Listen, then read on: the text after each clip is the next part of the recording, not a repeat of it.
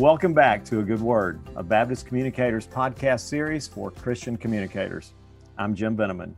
As we continue our series of conversations with BCA lifetime members, I've been struck by the sheer variety of communications paths our members have walked and how much we can learn from the depth of experience they have to offer.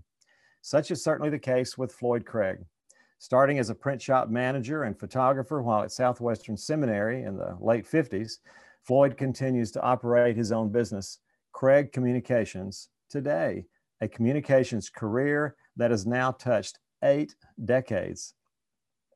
You can imagine that during that time, which included stints with the Baptist General Convention of Oklahoma, the Christian Life Commission, and the North Carolina Governor's Office, not to mention being a member of BCA since the early 60s, Floyd has seen a lot of changes in the communications world. But even so, some things have remained the same. A couple of years ago, Doug Rogers sat down with Floyd as part of a BCA Fall Forum. I think you'll be fascinated to learn from one who has spent so many years as a communications professional, yet still realizes there's more to be learned. Let's listen. I'm here today with one of my heroes in my Christian communication career, and that's Floyd Craig. First introduced to his name when I was a student at Southwestern Seminary and used his book, the Christian Communicator's Handbook, as a textbook, not knowing that one day I'd have the opportunity to meet him. And today I'm privileged to be with him. Floyd is a lifetime member of Baptist Communicators Association, Baptist Public Relations Association back in the day. And we have a lot to learn from Floyd and all of our lifetime members. So today we want to spend just a few minutes with Floyd Craig and learn what we can from somebody who has had a wealth of communications experience. So Floyd, thank you for being with us today. Thank you so much, Doug. I'm very honored and pleased to be with you today. My roots at BPRA and the Baptist Communications Association run deep because, as I recall, I was the first person to draw up the rules of the competition. And if you ever have an opportunity to do that for the organization, it's worth your while because you can always benefit by that knowledge when you enter something later, years later. So you set it up the way you wanted it to be. That's right, absolutely. And it's been improved as we went along. So I'm very honored to be with you today, Doug, and appreciate your ministry. Not just with Alabama Baptist, but to so many in the work that both of us have been in. And as you call, I gave you a word today, and that word could be very part of every member of the association. And I gave to Doug one word. The word is significant, because I believe he is significant. And I believe the members of this association are extremely significant, not only because they're God's children, but because there is something unique and wonderful about each of you. And I would like for you to think about, yes, I am significant, and that you're significant to yourself and to your family and to so many others. So thank you for letting me be here. Well, and that in itself is a great word to start on, because that's an encouragement. Let me ask you, here we are at a point where you've had a career that spanned at least 60 years and has been everything from state convention work to other entities to secular, so to speak, work, a Christian in the secular workplace, and on and on. It would be easy to ask you what has changed over all those years, but I want to come from the opposite direction. As you look back over all the opportunities you've had in the communications world, what has remained the same? What are the things that you see over all these years have essentially remained the same, the truths that are somewhat timeless? For me, it's the relationships, as we have talked today, about people who are our friends. They're not just any friends, they're friends who you can trust. And I think over the years, the relationships with people in this field make your life very worthwhile. In fact, they get you out of trouble a lot of times because you know them and you call them and say, what do I do about here? I've got this situation. Tell me how you handled it. And I think, too, there is another element of this, and that is, I think the more I'm in this, the more I realize how serious it is. We're in a serious business. That's why I try awfully hard to read everything I can get my hands on that has some relationship to this world and more.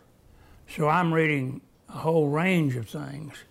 And so I got onto that practice because of membership in this association. And so I think the things that remain, one of the things that remain is the fact that we have folks who are full of integrity. They actually tell the truth. And I do know that when that doesn't happen, we're in major trouble. And I appreciate that. So the methods have certainly changed some, thank goodness. So I'm appreciative. My fear is that I will not know where the next big development is in communication. The other is, how do I connect with people and how do I know I'm connecting with them? So we talk about target marketing, which is the essence of that, but communication is a word that means two things. One, you communicate two, but you've got to get a feedback. Hey, did you hear me? It's kind of like speaking to your children. You did hear me, I wanted you to do so and so. So the methods have changed dramatically. Thank goodness for that. And but the trustworthiness and the ability to write a cogent sentence too. We almost lost the ability to spell because I have a spell checker, and which I'm a very poor speller. But I do know that I need to write better. And somebody used to say, well, it's about the fourth or fifth draft, maybe it'll get through. And with email, we tend to disregard most of the rules of writing. So I think that method and its base is we need to be good writers. The storytelling doesn't change, the need, Oh, no. The need to tell those stories, yeah. The stories is what makes the truth stick. Yeah. What would we do without the stories and the experiences? And you're right, it's got to be stories too. The book I mentioned earlier, when you dedicated the second edition, dedicated your father and mother who first taught me to be still, in quotes, and to feel some of the world's hurts and to communicate the Christian life to some of those hurts. That was something you wrote in this dedication.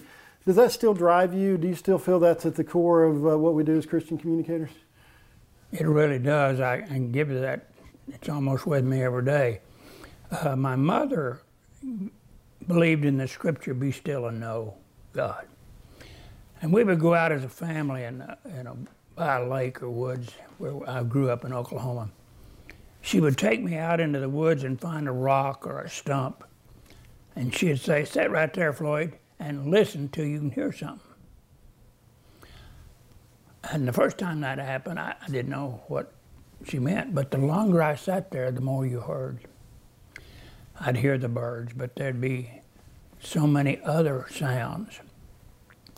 So in my almost daily experience, I've got to have, it's almost like medicine, I've got to have quiet, I've got to have silence. And I wind up writing prayers because of that.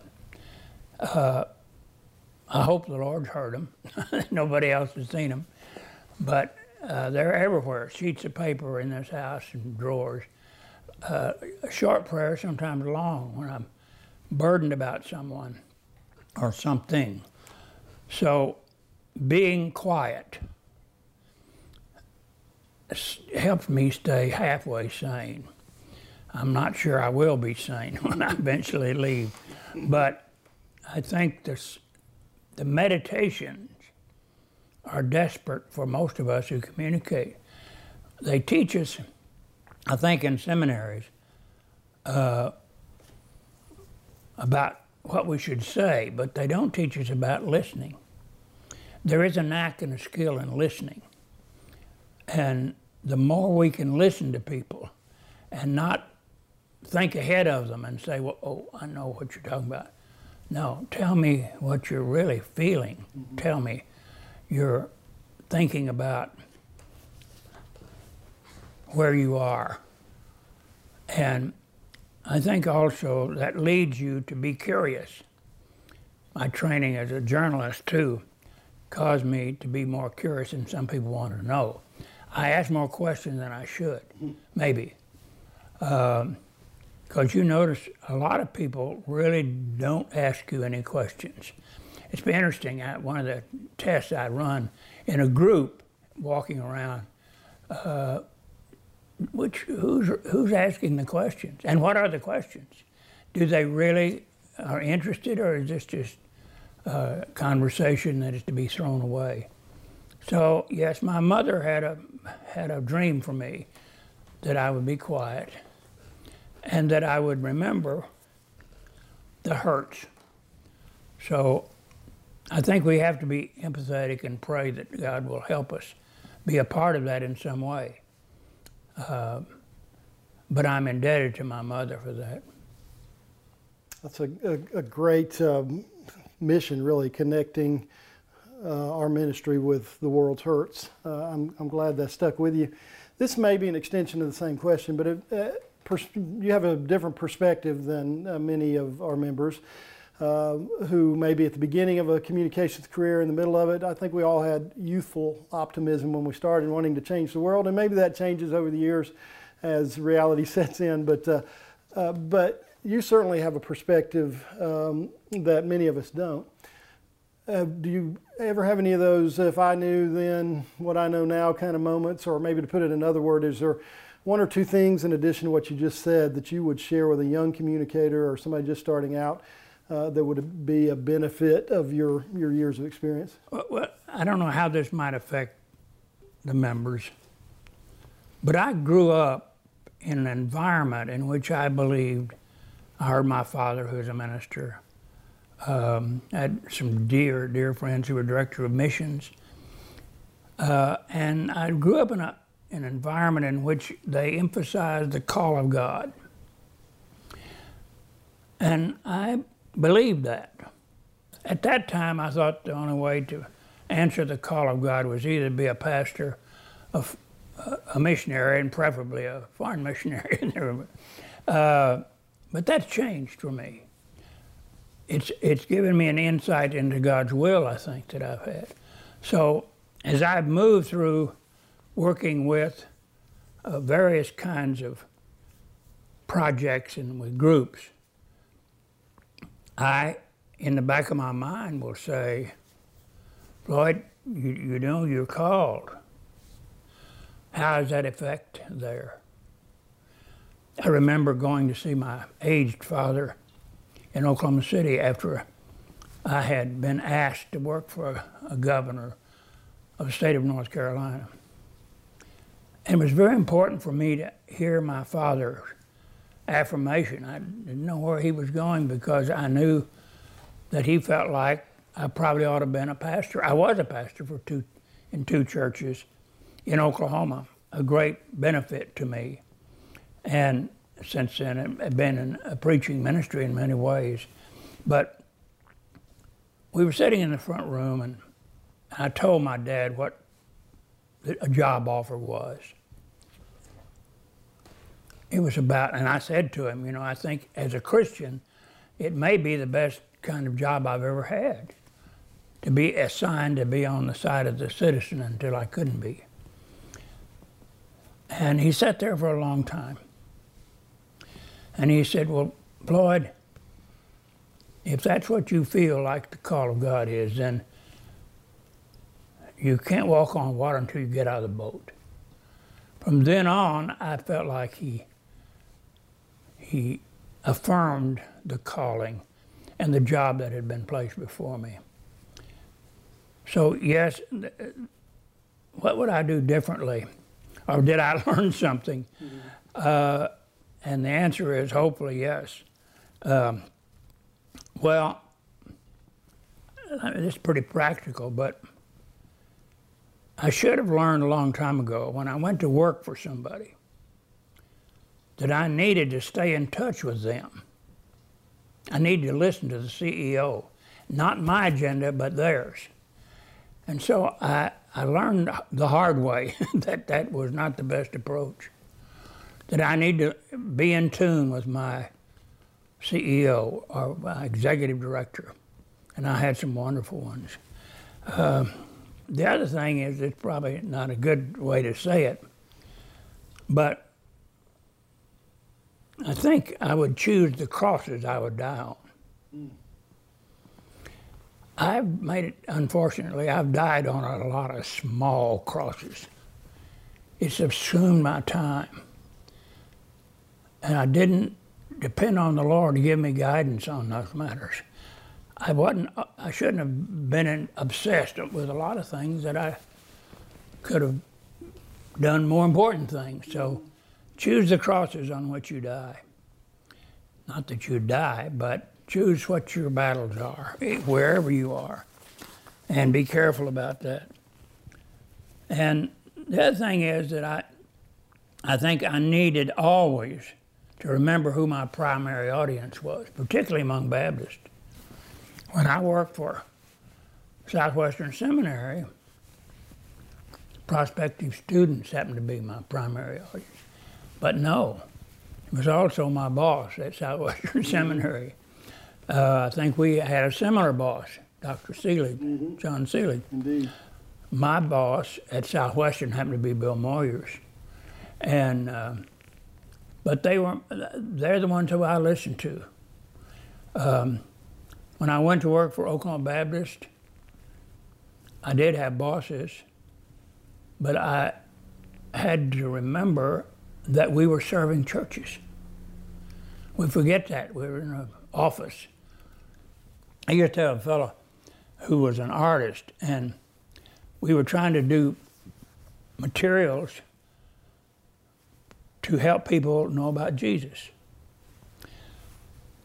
And he said, after we looked at it and a copy was written and art was done, he said, let's have some people who don't know about Jesus read this out loud to us. Oh, okay. So we did, and we discovered we had missed the boat. Wow.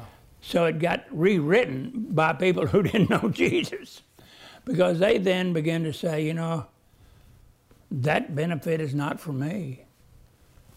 I want to keep this benefit, but it doesn't tell us about that. Will you do that change? Yes, we will. So we learned about how we ought to focus on our audience. I've never forgotten that. That's a good word. As you look back, and you've offered many words of encouragement to our current membership, but what stands out as both the value and the purpose for this organization in your career and in your life? Thank you for that question.